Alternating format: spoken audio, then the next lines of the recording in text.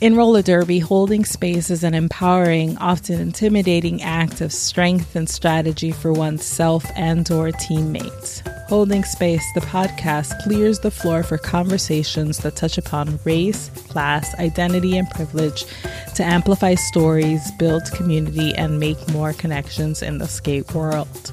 Expect lots of smart, dope skate people musing about life on and off 8 wheels and silliness. Can't forget the silliness that you never knew you needed and won't be able to live without. This is Holding Space with Magical Realism. Welcome.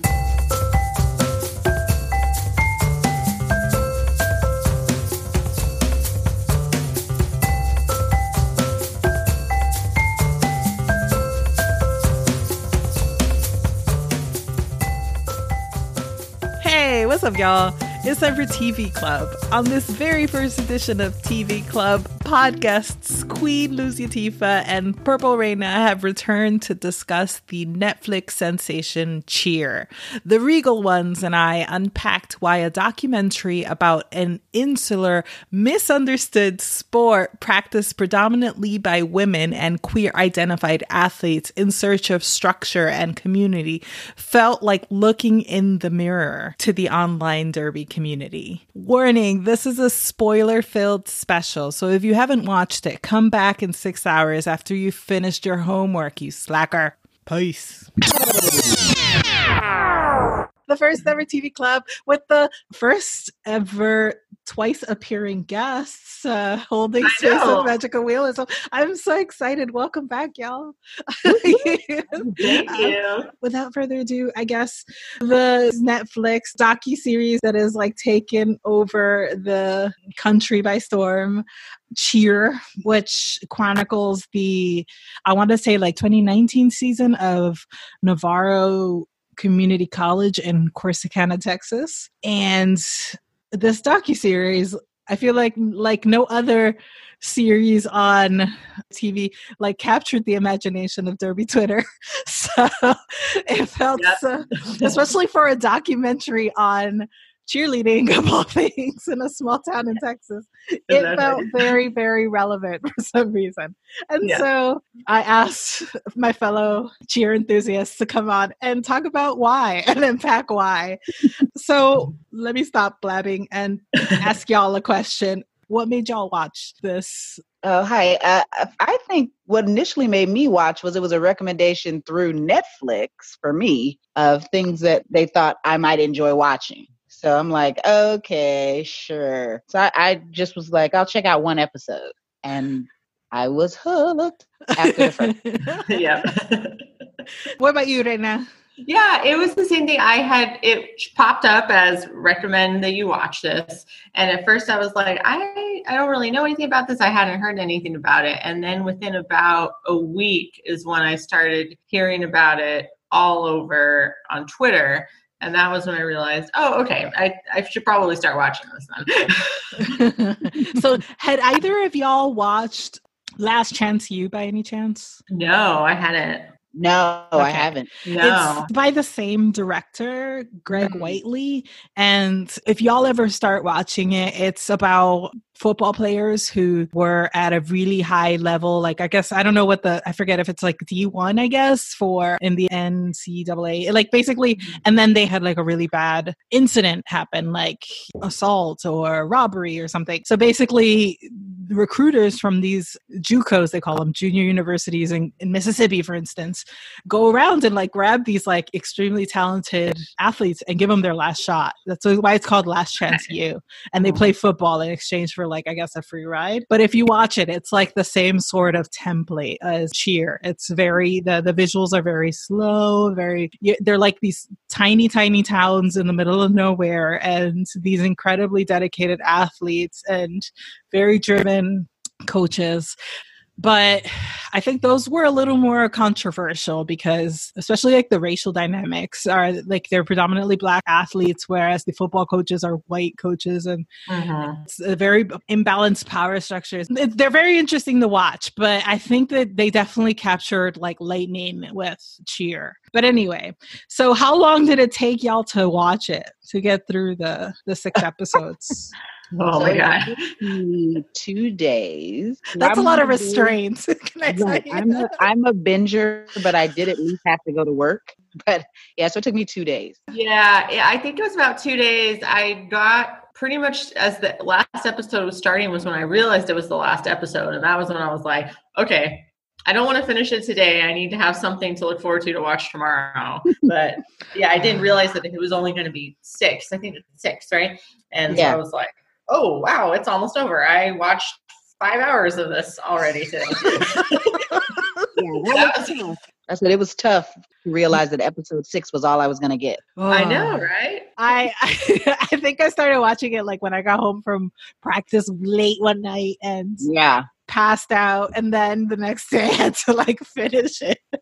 It was so good. Yeah. I started it late and it was just like, I can't stop watching this. I need to know what happens to Ladarius or what happens to everyone. Lexi, I'm still concerned with him. I'm ashamed to say that I follow them on Instagram now just so I can know what's happening. Oh yeah. I follow at least half of them on Instagram right now. Yeah, no, I really wasn't like expecting it to get so huge. I was like, all right, Chrissy Teigen, she is like in the know or whatever. But seeing like, did y'all see that Jerry was on the Oscars? Yes. I couldn't believe it. I was like, what? I was like, this is a lot. But good on them, you know? Or when I saw it on like Saturday Night Live, I feel like that was a tipping point for me. I was like, made it. Right. Made a skit. Yeah. That skit, that was great. I was like, all right, this is a thing. It's officially, it's here. It's all right. Yeah, for sure. I was surprised at how long it took me to make the Derby connection with what I was watching.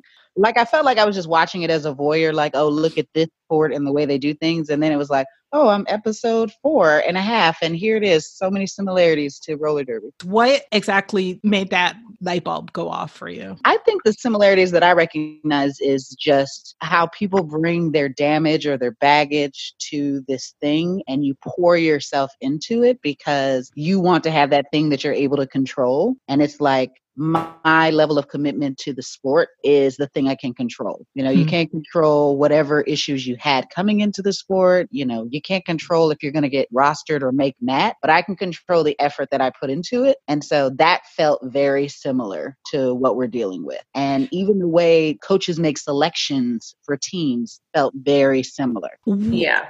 I wanted to ask y'all about that, about the selection part, because I've never been behind that curtain. Right. So I think like even when you listen to Monica speak and she's talking about, hey, there are hundreds, thousands of people who try out for Navarro and they're very talented. And I'm looking for a particular type, a type to suit the team I need, a type with a certain personality that maybe is a people pleaser because I'm very hard on people and I don't need you to bring a certain attitude that will buck this system that I have.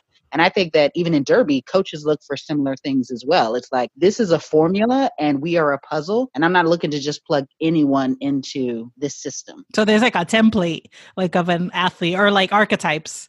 I think for certain teams, that's the same like in the NFL, in the MLB, they look for types based on what they have.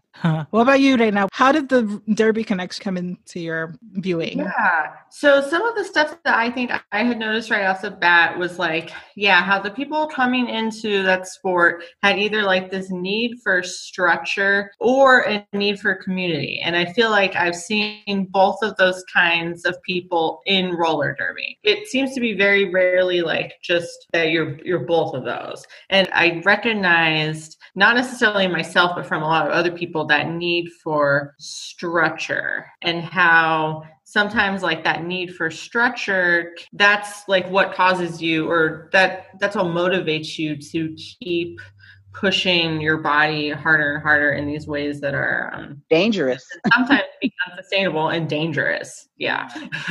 Yeah. For me, the connection to Derby happens in episode 1. Like when they had the sort of historian person talk about how it started as this sideline, just this kind of hobby that was kind of really insular and, you know, but it really requires all of this athletics and has become like its own thing and extremely popular within a certain community. And I felt like I was listening to the story of roller derby practiced by women, you know. It felt very, very similar to me. And then when they started going into all of the sort of the types of injuries that they would sustain, was also like, it was the concussions and the ankles and the tears also felt sadly very familiar. Yeah, a lot of times when you're watching a show, I guess it took a minute for the light bulb to go off on for me. I think just because it's like I'm never watching a documentary like that looking to find a similarity with roller derby. So it's just like I was watching it thinking, oh man, you know, the struggles of certain people, and then all of a sudden it was just like, oh my God, this is my life, and these are the teams that I played on. Who did you identify with, or who made you say this is my life? Well, when I say this is my life, not like I'm identifying with a particular person, but I think if I have to identify with anyone, I'd probably identify with Lexi, which is playing a sport or growing up playing a sport where it's like you can't necessarily afford to play the sport, but if you can bring enough talent to the sport, you can kind of overcome cost by that, and then it becomes your way to stay out of trouble. You know, it's the way your parents try to motivate you to stay out of trouble. It's like you're good at this thing and you need to focus on this thing and keep your head on that. And that's what it's about. It's beyond just, I want to cheer. It's my lifeline to something else. Yeah. I could see Lexi definitely was who I thought of when you mentioned structure, the need for structure. She, that way to channel that aggression and all of that, whatever she was going through came through. Whereas I felt like Morgan kind of was that people pleaser type, you know, not to take anything away from her too, because like she was so determined. And so I think she also in a way it had suffered from like a little bit of imposter syndrome. It didn't seem until like she got that validation from Monica that she was able to really like get with it and like hit the zero and do all the things. And I think that's part of the structure too, right? Was like being at a point in her life where she grew up where her dad was so absent that, hey, Monica's saying, hey, you have a place here and these are the things I require of you. It's just a regimented system that was put into place that she didn't have as a teenager. And it all kind of manifests differently for each of them, but it all kind of comes to you were lacking something and now I've created this structure for you. I found myself also asking how the producers went about choosing the stories that they highlighted to, you know, and what they wanted us to gather from them. I mean, they were very compelling stories for sure, but I wondered what was behind that process. How did that strike y'all? Yeah, I was thinking about that a lot too, because it was like, yeah, there's like this kind of shared experience of trauma or traumatic kind of upbringings or things like specific things that happen. Again, with the exception of Gabby, really.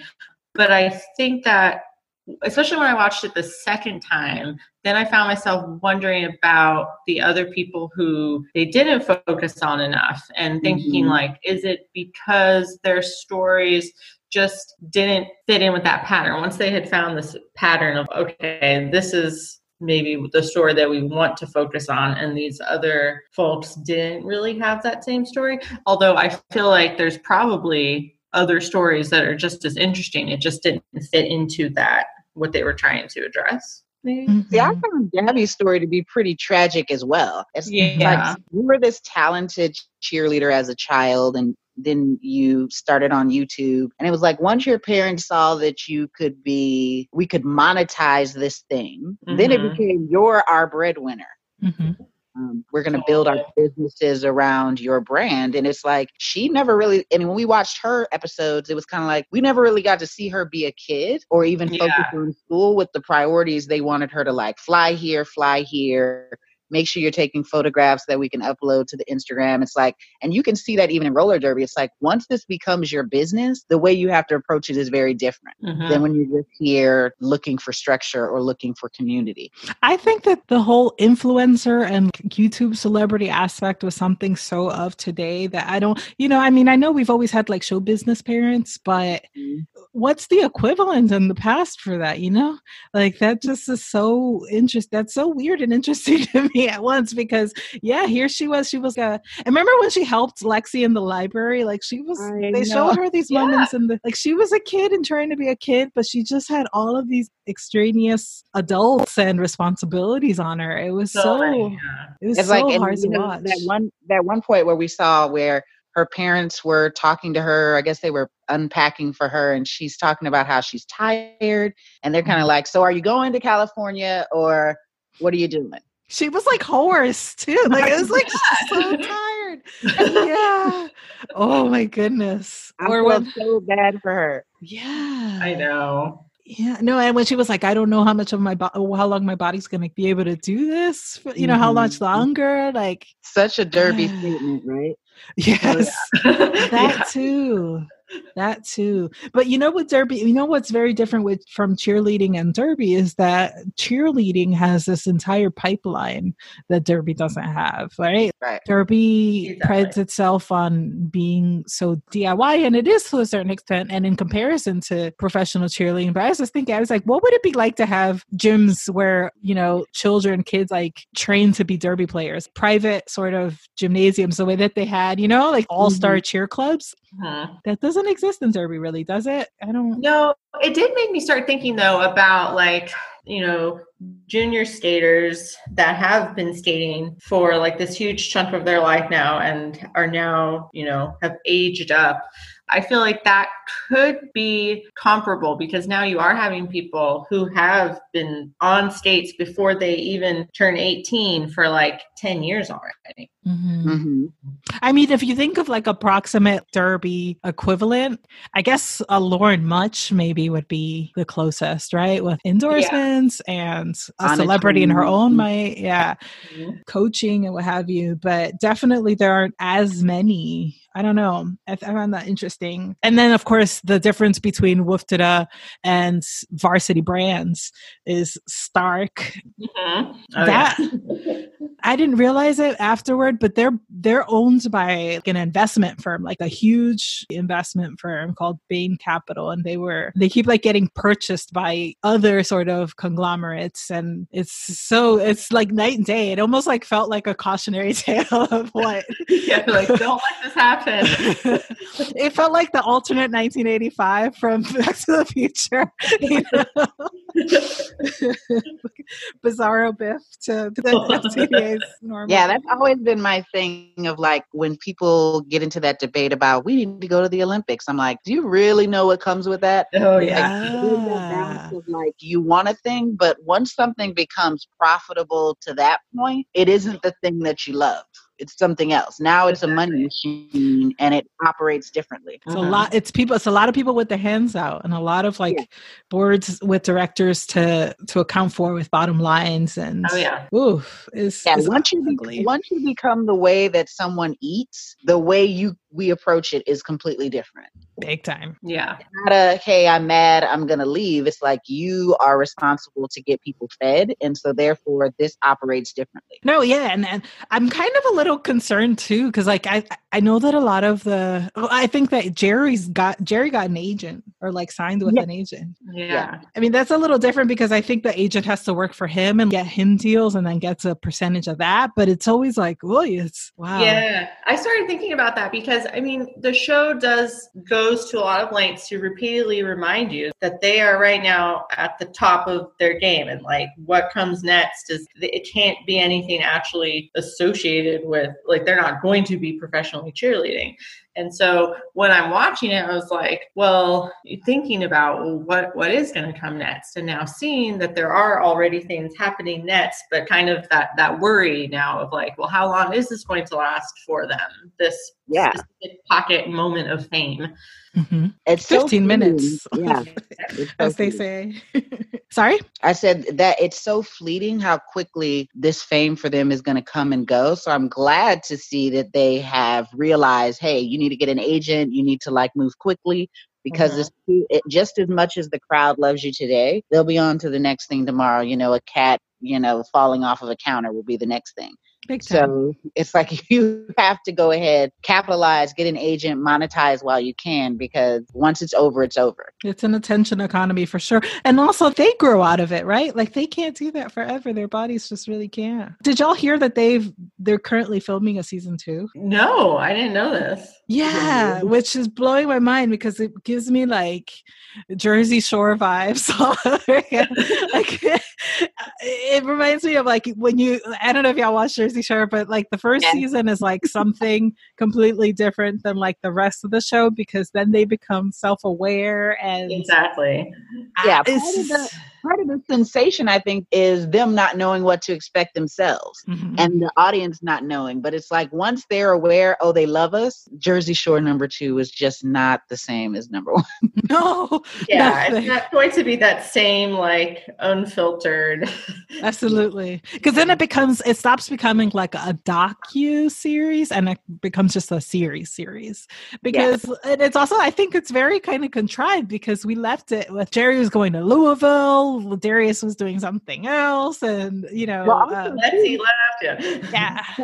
Prior to the airing, they didn't know how the director would cut it or how they would be perceived based on how it was cut. So I didn't get, as a person who participated, you didn't get to see it first. Right. You had to wait to see how did the director put it together, and then how did the world respond to my cut. Where now okay, Jerry's the nice guy, Ladarius is the talented, arrogant one, and Lexi is the troubled one. So it's like their characters have already been written, and they'll just play into that for season 2, right? Yeah, no, and like I think Sherbs is gone, and oh no, Sherbs. So like we don't know where Alex Boohies is. He may need to save the day again. Where is he? Like, I felt so bad. Alex. Poor TT's gonna get abused. Where's TT? Yeah.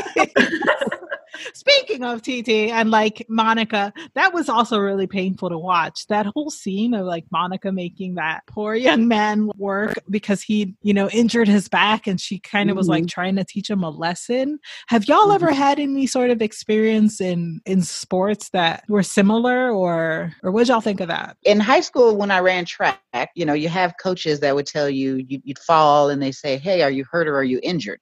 And trying to get you to differentiate between what's truly hurt feelings or what's truly, a sprained ankle or what have you. So yeah, when I was watching TT, I was like, wow, she's really driving this thing home, because he was prioritizing his other cheer responsibilities. So it was tough to watch for sure. Yeah, that was hard, because I've never had that kind of experience, even when I played sports in high school, of a coach kind of, making you work through the pain. I've definitely watched individuals choose to do that and then have coaches kind of pretend that they don't notice how much that person's in pain.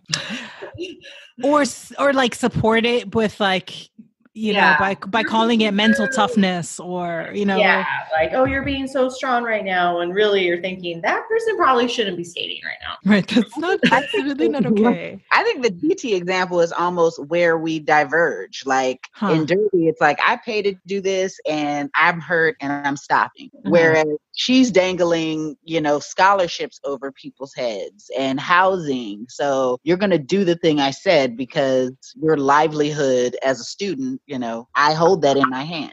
Which goes back to what you said earlier about when people's meal ticket is compromised. It's a whole different story, right? Yeah, that's true. It was really hard to watch. And what did y'all think about Monica as a coach? Well, I was thinking about this because I read an article like a couple weeks ago that was talking specifically about that and how Monica is like really toxic, and they were focusing on that specific moment. And I was thinking about like, is it Monica or is it, because at first I was like, I don't know. I feel like in a lot of other sports where it's male athletes and male coaches, that kind of thing probably happens pretty frequently. And so then I thought, well, is it fair to say that she's being toxic? but I feel like she definitely has this responsibility. Like, I'm thinking about the ways that you can kind of end up holding some kind of sway or power over others because you had been that support or helping hand at like the right time for that person. And so then they're like, well, I will do anything for Monica. I'll do anything for Monica. And like, I just kept wondering like how aware of that she is. And again, it's hard to tell in a documentary in the way that, you know, editing is a thing. But yeah, like I found myself thinking that, where it's like she has such a sway over them.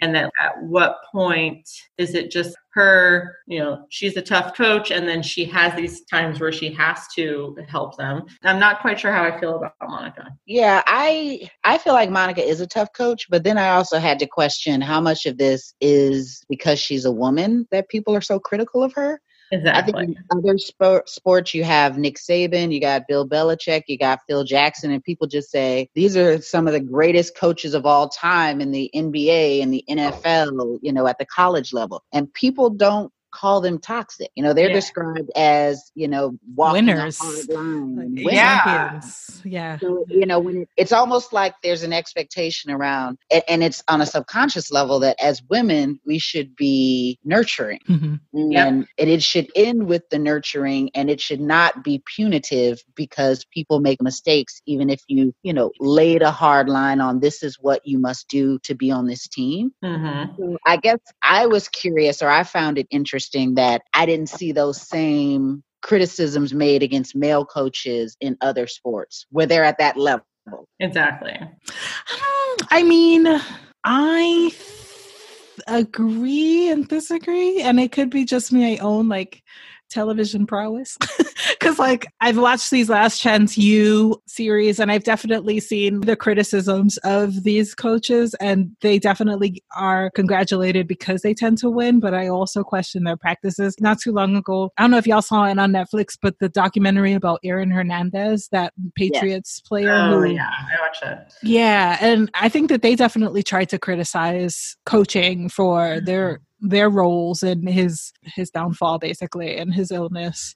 So I think I've seen some of it, but for sure, like, women definitely get the brunt of it. In addition to that, I think it's different because in roller derby, a lot of the teams that are put together are just based on you live in that city, so you have to go along with whatever your city's coach does. But in those sports, people are seeking her out, right? So you know that she's known to be this tough coach. Yeah, Yes and no, though, Queen, because she's from Corsicana, you know? Right, but I'm saying because they have won so much, people are seeking her school out, and they know that she's true. cool. You mean like students? Yeah, parents. Yeah.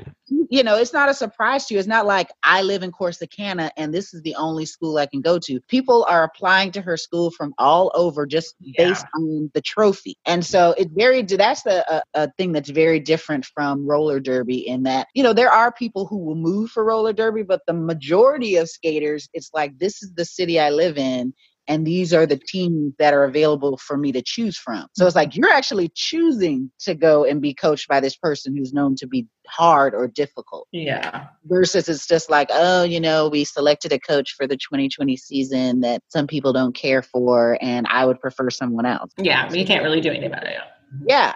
But also, correct me if I'm wrong, like, I don't think that there is such a prestige to coaching in roller derby. Like, I don't think that there is that sort of fame or celebrity, I should say, right? Like, I mean, not prestige, I should say more like celebrity. Like, I can't name the coaches of the different D1 leagues right now off the top of my head. I can name like their stars, standout players and what have you, but not the coaching. Mm-hmm. Yeah. So I think that differs too. And yeah, because we don't build programs around coaches. True. In roller derby, right? So it's like, it's not like you're like, I got to play for so-and-so.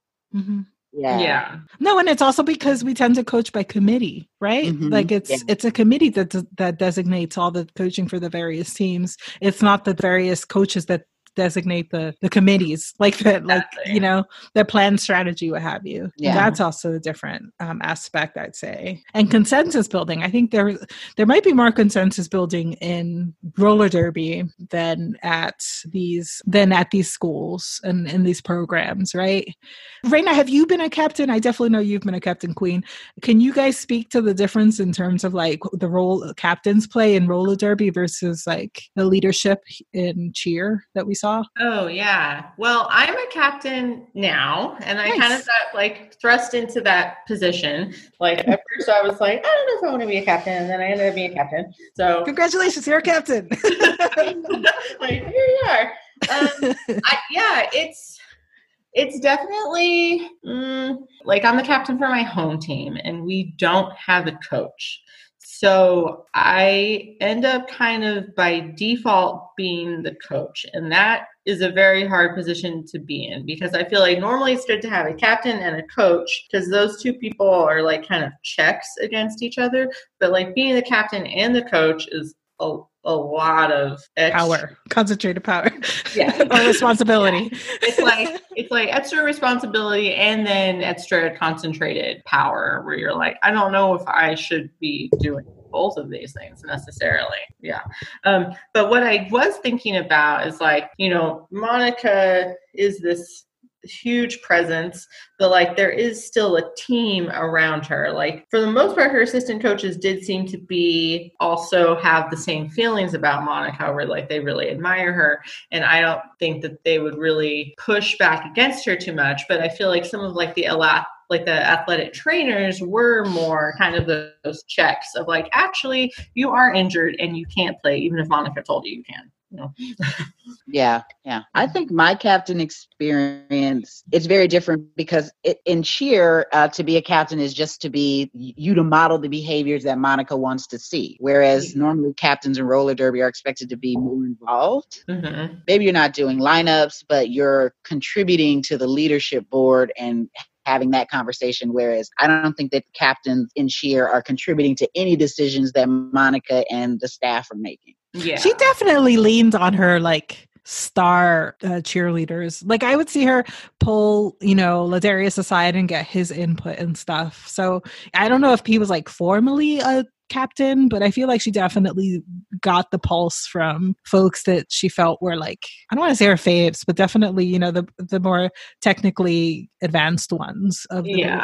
I wanted to also backtrack a little and talk about, what did y'all think about the kind of recruitment in terms of like the aesthetics? I know you said that they definitely look for types in roller derby, but I feel like there's also been discussion about the kind of look that Monica went for when putting together her team, and how... Well, you definitely didn't see the diversity of bodies on the female side that you saw on the male side. So I didn't see any Jerry body types on the lady side. So she definitely had a type she sought out for her flyers and her female identifying cheerleaders. Yeah. And they spoke about that there wasn't any diversity of color either on the female side. There was one Asian, person that I remember seeing, but they did allude to that though when they talked about the scoring and what judges kind of expect to see. So it was a little bit more covert, but I felt like she was seeking a particular type. Yeah, that was really interesting, because she did kind of,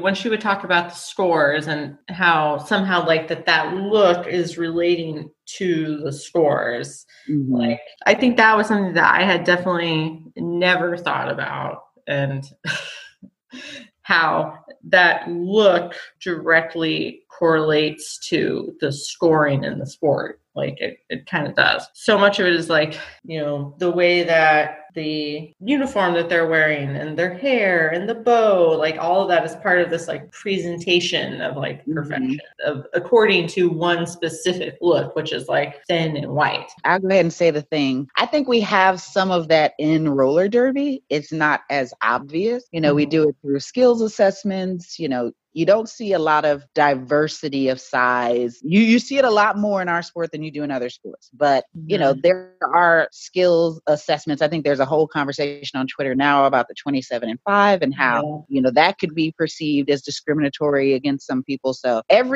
think every sport deals with it in different ways. Yeah. Yeah. I took some notes. I felt like Monica tended to her flyers and her top girls were definitely long-haired, conventionally beautiful, small frames, and ethnically ambiguous. Like, and then it was really weird because when they played, like, well, when they had like actual competitions, the whole like zhuzhing up at their look was like this really interesting melange of Texas with like the big puff but also kind of like Maxim magazine, like sex appeal or something, or like, you know what I mean? Like that kind of like, it was really, but these are also like 18, 19-year-old girls or like young women. So it was really like weird kind of trying to be sexy, but also cutesy, like a really Southern way.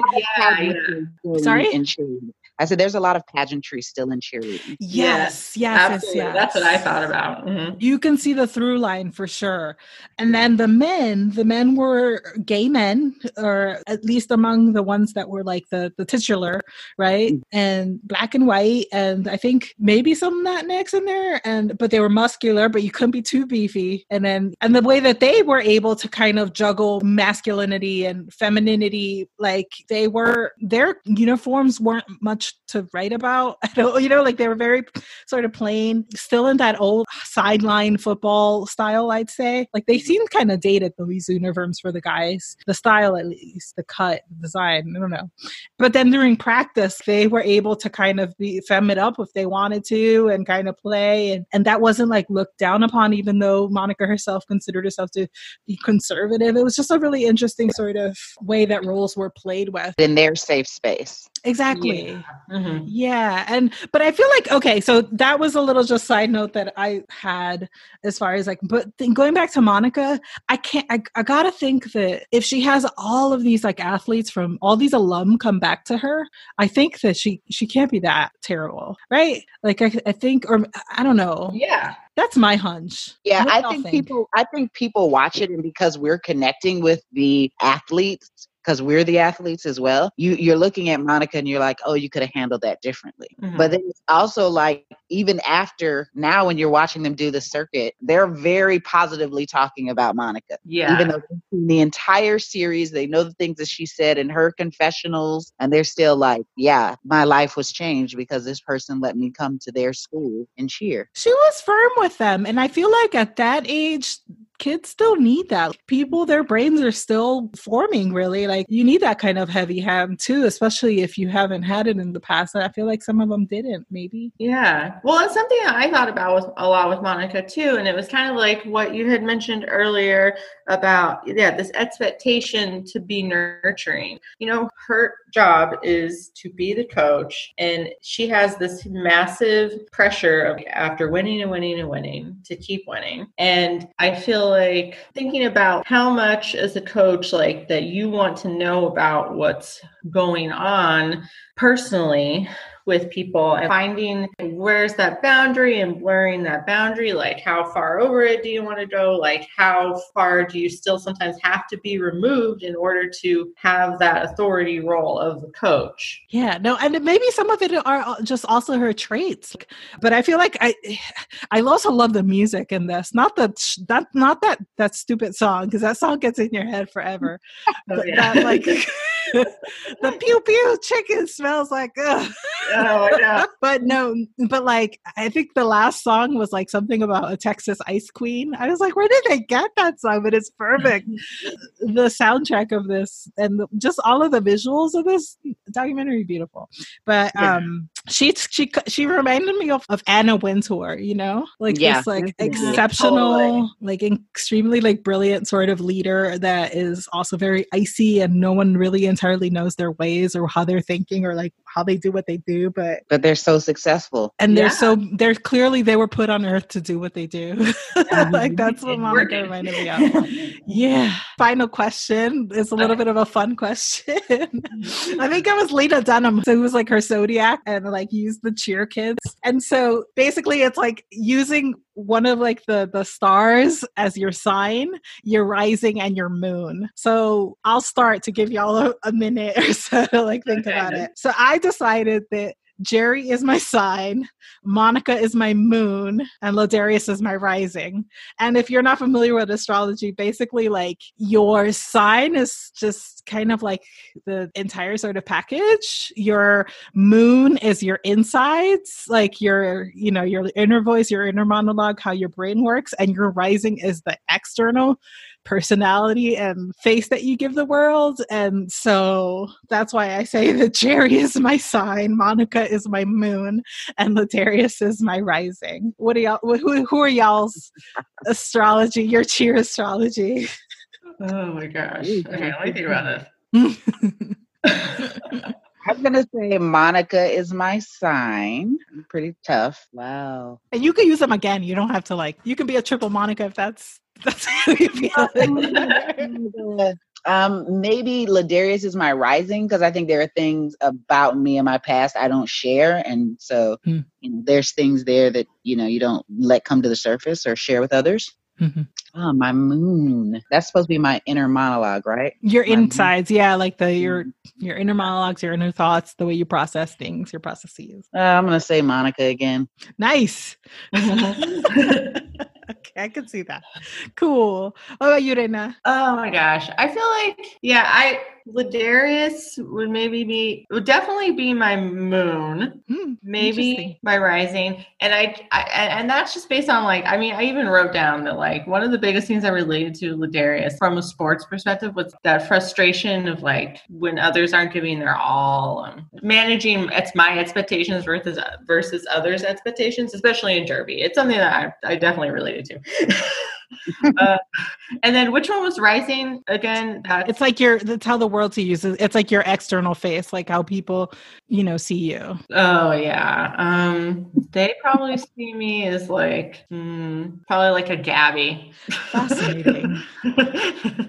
Because I feel like Gabby seems like she has it all together, Yeah. So like, I definitely wouldn't feel that way, but I think that's how others would probably see. You said Ladarius is your sign, Gabby is your rising, and who's your moon? I think it's still Ladarius. Okay, you're double Ladarius. Yeah. And can I say actually I'm going to bring up one more point about Ladarius now that you mention him. And I thought that it was really interesting the way that people treated Ladarius, his trauma versus Jerry and Lexi and any of them. My cat is meowing, so that you may hear him.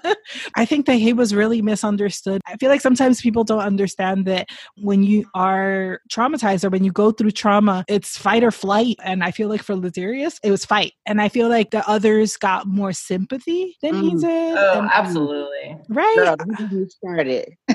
Start. I want to get you started. Okay, so for me, I feel like in roller derby, in this space, we are very loving and open to people that we feel present in a certain way. Mm-hmm. And then for people who present in another way, you feel like, well, they just need to get it together. We don't look at everyone as having their own plate of trauma and then serving based on how they respond to that trauma. We only want to treat people nicely if they present in the way we deem appropriate. Yeah. So I struggle with that in the roller derby space. So it's like, oh, this person fell in the drill and she cried. So everybody clears the bench and we go check on the person who cried. Coddle her, coddle this them. Person fell in roller derby and they cursed. And it's like, F that person, they need to get their life together. And like, to me, it's all trauma, but it just manifested differently.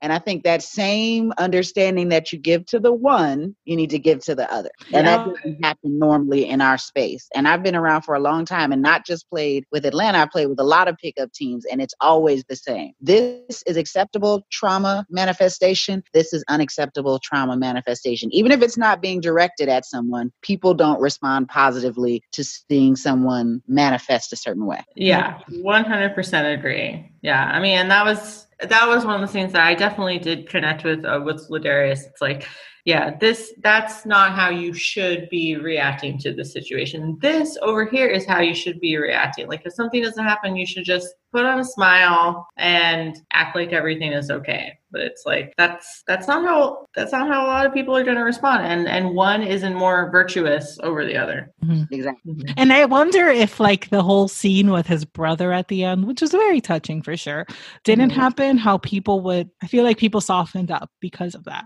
That one scene saved his whole experience on the show. Whole like storyline, right? Definitely. Mm-hmm. Oh, yeah. And that's really unfortunate. And I think that we see that in a lot of different ways in terms of like Black children versus white children or children of other ethnicities. We see it in like the justice system, the way that like Black children are, it's like a prison pipeline versus like getting rehab or therapy for, you know, and it's all trauma, and it's all, at the end of the day, it should be really treated 100% in the same way, in a not punitive way. Right. Mm-hmm. And that's sort of like understanding a therapeutic way. Well, and I feel like, and even on the show, there was the point when Jerry even said, like, you know, I know that I help Ladarius kind of chill out a little bit better, but Ladarius helps me. Like if I can have some of what he is giving me, that is helping me. So it's not like, oh, I'm putting all of this in. It's like knowing that like you need both. You need both. And just watching that, I thought it was very poignant that it seemed like Jerry was the person who was most empathetic to Ladarius' situation because he had his own trauma, and he just recognized that, okay, you're projecting and it's tied to some other stuff. Exactly. And it's about me, and it's, you know, and we'll move past this. Mm-hmm. Yeah. Versus, you know, isolation, which never is going to help. But I enjoyed their dynamic. Yeah. And it's also like the labels, right? Like getting labeled like problematic or a problem child versus like someone who need. We were encouraged to look at the students in various different lights that way. And it was really unfortunate because I don't know, from my vantage point, I could clearly tell that Ladarius is I don't even want to say issues because that's such a loaded word, but what he was going through and what he was bringing was definitely trauma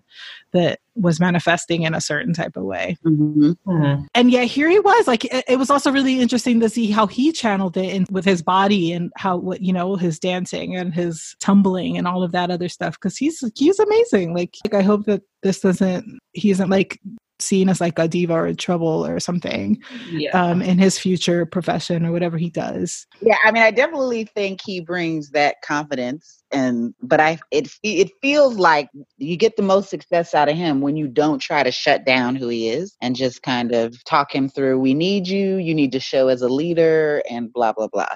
I think Monica also, we should give Monica her props because she knew how to do that with him. Yes, you got to know what you got, and you got to meet them where they are. Versus, you got to get with me over here. Because she could have easily been like trying to like butt heads with him and try to shout him or something. I honestly don't think she ever really seriously considered not playing him, but she wanted him to feel like, I need you to do this thing and show me that you're serious. She would be too competitive not to like put him in there. Yeah. But she had to show him that he's not like a given. Exactly. He could be replaced. Although like using Jerry to make that point was also kind of shady. It was. Yeah, I know. I felt bad for Jerry then. Like even Jerry could replace you. Hey, that's not nice. Like, but what am I? Okay. But I felt like she was trying to use Jerry because he was modeling the behavior she wanted to see more of in Ladarius. Versus, skill wise, he's not where you are, but even he can get on the mat. It was just that's a generous interpretation of it. Let's go with that. What did you think, Reina? Yeah, I never felt like his spot was actually threatened. But I think it was that like she could have been, so in that sense of like, you try even if you know you're not going to get on the mat. Like you have to try even if you know you're getting on the mat. Like either way. For sure. Okay. Well, I think I have a last question. Okay. Why should not that anyone at this point who hasn't watched the series been listening to a whole discussion of something they haven't seen, but why would you say people should watch this? Or do you believe that people should watch this? I'm going to say that I think if you play roller derby, you should watch it, just because I think there are a lot of similarities, and you can probably start to pick different people from the show and say, hey, this person from my team is very similar to this. And I think it gives you some perspective about how to better relate to your teammates. That's why I think it's important, because sometimes when you're in the fishbowl, you can't understand how to operate or how to make moves. But watching it and kind of saying, oh, this is that teammate that I don't necessarily warm up to as much or I struggle with, and understanding there's something there that you don't know. Yeah. And, be open to approaching that relationship in a different way. Yeah, I like that. I would think that, if I were to tell other skaters to watch this, it's kind of similar. It's thinking about we play this very high risk, high chance of injury, full contact sport. And I feel like a show like this can help you become more aware of how obligated we are to hold each other in safety and be aware of what other people are bringing in and how that affects what they're doing every day on the track. 100% agree. Thank you again, y'all. This was awesome. I really appreciate it. All right, folks, well, there you have it. Holding Space with Magical Realism is available on Apple, Spotify, Google Play, and YouTube. Help the pod grow by subscribing and sharing it with friends. Rating and reviewing on Apple Podcasts also helps others find us. Follow the pod on Instagram at Holding Space with Magic Pod. Intro and outro music is by Sun Searcher. The song is called Latin Rhythm, and the cover photo is by James Corbett of Epic Life Images. Find him at Epic Life Images on Instagram. See you next time. Bye.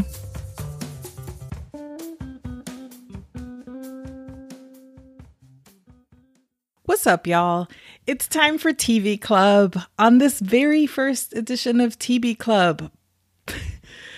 It's time for TV. Hey, what's up, y'all? It's time for TV Club. On this very first edition of TV Club. Ugh, why can't I say TV? What's up, y'all? On this. What's this? What's this? Okay.